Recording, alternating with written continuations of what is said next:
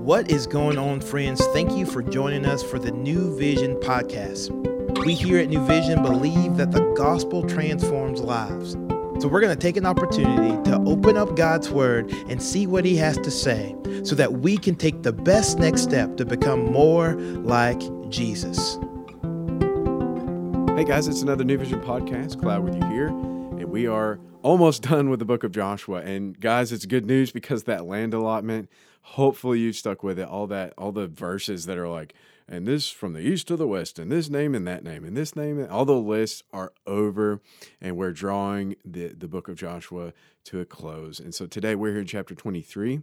Now I've got this whole chapter today. It's only 16 verses, and it's not as, let's just be honest, it's not as boring as some of the previous chapters. So it's an easier listen, but we've got a lot to get through.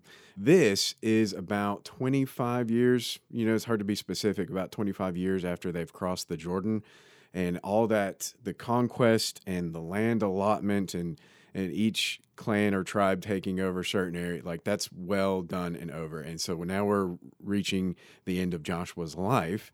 And this is what is, in essence, the beginning of his farewell speech. And so this is drawing near the end of the book of Joshua. We're chapter 23, verses 1 through 16, and this is the ESV.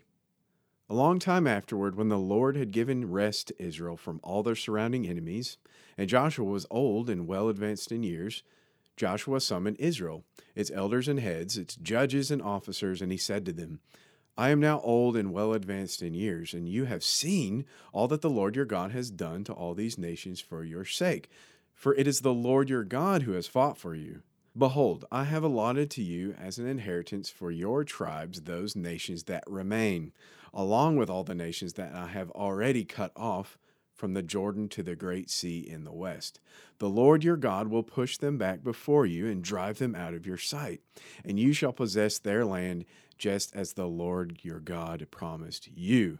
Therefore, be very strong to keep and do all that is written in the book of the law of Moses, turning aside from it neither to the right hand nor to the left, that you may not mix with these nations remaining among you, or make mention of the names of their gods, or swear by them, or serve them, or bow down to them. But you shall cling to the Lord your God, just as you have done to this day. For the Lord has driven out before you great and strong nations. And as for you, no man has been able to stand before you to this day. One man of you puts to flight 1,000, since it is the Lord your God who fights for you, just as he promised you. Be very careful, therefore, to love the Lord your God. For if you turn back and cling to the remnant of these nations remaining among you, and make marriages with them, so that you associate with them and they with you, know for certain that the Lord your God will no longer drive out these nations before you, but they shall be a snare and a trap for you, a whip at your sides and a thorn in your eyes, until you perish from off this good ground that the Lord your God has given you. And now I am about to go the way of all the earth, and you know in your hearts and souls, all of you, that not one word has failed of all the good things that the Lord your God promised concerning you.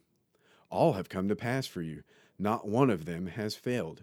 But just as all the good things that the Lord your God promised concerning you have been fulfilled for you, so the Lord will bring upon you all the evil things until he has destroyed you from off this good land that the Lord your God has given you, if you transgress the covenant of the Lord your God, which he commanded you, and go and serve other gods and bow down to them. Then the anger of the Lord will be kindled against you, and you shall perish quickly from off the good land that he has given you. So there's this like, great, look at God has done. And then it's like, whoa, that's kind of a bummer at the end there. Like, and the ESV translate that God will bring evil things that can be calamitous things, whatever version you have. It's not going to go well for them if they choose to disobey at this point, but it has gone well. And so that, I mean, a lot of this speech is pretty self-explanatory, but as a first point, I wrote, just kind of practical, kind of takeaways that we can apply in our current context. So number one was obviously just celebrate what God has done and what he will do. Celebrate what God has done and what he will do. This is many years after they've crossed the Jordan. They've, left Egypt, crossed the Jordan, taken all these nations out. I mean, it's just been amazing, these victories about all the ways that God has done this thing. He's won all these victories for them. It's been quite a journey that, Israel has gotten the privilege of taking with Yahweh as he's brought them to this promised land. And so he's done that, and he will do more. We saw that, obviously Israel's not perfect and they don't do things the way they're told to every time. Well, that's pointing to something, isn't it? Well, the point is, there's still a lot to be done even here at the end of Joshua. And this leads up to the book of Judges, where we see even more that Israel will continue to fail to do these things over and over perfectly. So, but that also shows that of what God will do. God has done something and God's not done. Yeah, you're not perfect. You're going to keep screwing this up. You're going to keep messing this up, but God's not finished with you. And so celebrate what he will do. We see this kind of pattern in verse 3 and 4.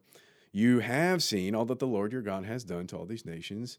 He has fought for you. Behold, I have allotted to you as an inheritance for your tribes those nations that remain.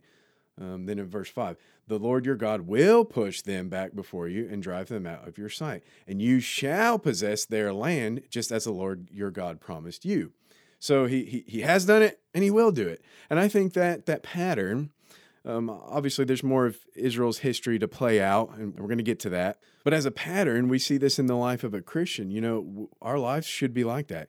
God has accomplished something for us on the cross, and he will bring about our salvation to its ultimate consummation, where we'll be glorified and no longer able to sin, in heaven. Eventually it will be complete. He has achieved it ultimately, decisively, but we still live on this side of heaven. We still have our flesh. We all can attest to that why am I still sinning if I'm a Christian? Well, he has achieved that for you. You're in Christ. Eternal life starts now the moment you accept Christ, but it's not yet. He hasn't yet consummated. It hasn't been brought to fulfillment in its ultimate final sense, which will be glorified in the eschaton, the end times, when we die and go to heaven, or Jesus comes back, whichever comes first. And so we need to celebrate what God has done and what he will do. And I think we see that pattern here in Joshua.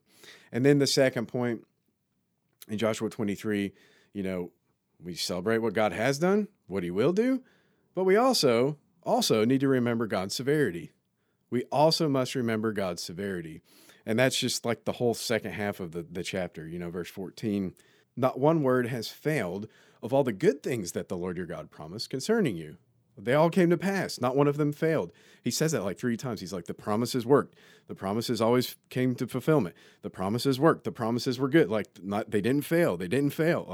Then in verse 15, but just as the good things that the Lord your God promised concerning you have not been fulfilled, so the Lord will bring upon you all the evil or calamitous things until he has destroyed you off the land. So all this will be for nothing if you don't keep God's covenant, right? And spoiler alert, they don't do it correctly. And that's exactly what happens. It's Babylon and it's the Assyrians, and they get dragged into captivity. And we see, over and over again, they fail to do this right. But that points us that they continue to need to remember God's severity, because compromise is always a slippery slope. Compromise is always a slippery slope. We see this in verse 12. For if you turn back and cling to the remnant of these nations remaining among you, and make marriages with them, so that you associate with them and they with you, know for certain that the Lord your God will no longer drive them out, but they shall be a snare and a trap for you, a whip at your side, and a thorn in your eyes, until you perish off this good ground. So you won't be able to be in the promised land anymore. Look what God has done for you. You owe him your allegiance, and you're going to go flirt and commit adultery with these other fake gods and this evil people that God has been judging through you. I mean, that's not the life that they're called to. That's not the life that we're called to. Christians don't act like that. We are in God's covenant. We're in his covenant community, and we shouldn't be, so flippant about leaving him and apostatizing. And so we need to be warned in that. We saw in the book of Hebrews that these warnings continue on in the New Testament. We're warned over and over again. Now, again, you can't lose your salvation. We say that over and over again, but they're warnings for a purpose, because compromise is always a slippery slope. So Joshua here, he's talking about this intermarriage with the Canaanites. Now, this isn't a racial thing or like that kind of, you shouldn't intermarry. That's not what he's talking about. He's talking about the Baal worship and the tribes that had these certain ethics that just would not jive with the law and the life and the holiness and sanctification that he has required of Israel. It can't be done. And we see this, I know it's a debated thing, but it's pretty obvious this is in the New Testament as well. Paul urged the Corinthians, do not be yoked together with unbelievers. I mean, that's the most essential core thing about you. If you're a Christian, has nothing compatible with someone who's not a believer. Right? Now I'm not beating you up if maybe you've married a spouse who's not a Christian. I think where the ideal is lacking, grace abounds. But the point is, that's not going to end well. There's unhappiness there. And God wants something for us, not to take something from us. So he wants them to be in his ways. And so he's trying to spare them of all that pain. So we see that in the New Testament. And that's kind of this big example, right? That compromise is a slippery slope. But it could be small things too in the life of a Christian that we need to be warned about. It could be something as small as laughing at the joke at the office, right? That inappropriate joke. You just laugh at it, then you're one of the guys, right? Or it could be, I don't know, something as small as not fast forwarding through certain scenes of that Netflix show, right? Or not watching it all together. I don't want to beat you up, but just little stuff in our lives, guys, little tiny stuff shows us that compromise is always a slippery slope. And that's what we see God warning Israel of here in the book of Joshua. I think that applies to our life as Christians. We need to be encouraged, remember what God has done, what he will do, and remember his severity. Now, I think this ultimately points to the gospel because God's ultimate wrath, because look, they fail. And heads up, the book of Judges shows this over and over again. We're going to see that they just don't do it right. And we know we don't do it right, but now we have the power of the Holy Spirit because Christ took on the complete severity of God's wrath on the cross. And so we have the power of the Holy Spirit this side of heaven to not sin anymore and to not make those compromises. And so Joshua is just a glimpse of that. The rest of the Old Testament is a continuing glimpse of that. But now, today, as Christians, celebrate what God has done, what he will do. Beware of his severity, but also God's grace in our lives. Hope this has helped you guys. Stay tuned for more Joshua. I think we've only got 2 more episodes left. We're at that finish line. We're almost done. And we will see you back on Monday for the rest of Joshua in the New Vision podcast. Y'all have a great day. Thank you guys for joining us for the New Vision podcast. As always, we hope that you heard a word from the Lord and that you can better walk and reflect Christ in your everyday steps. To find out more information about New Vision, you can go to newvisionlife.com or follow us on Instagram at New Vision Life. Again, we're for you, we love you, and we look forward to seeing you back here on Monday.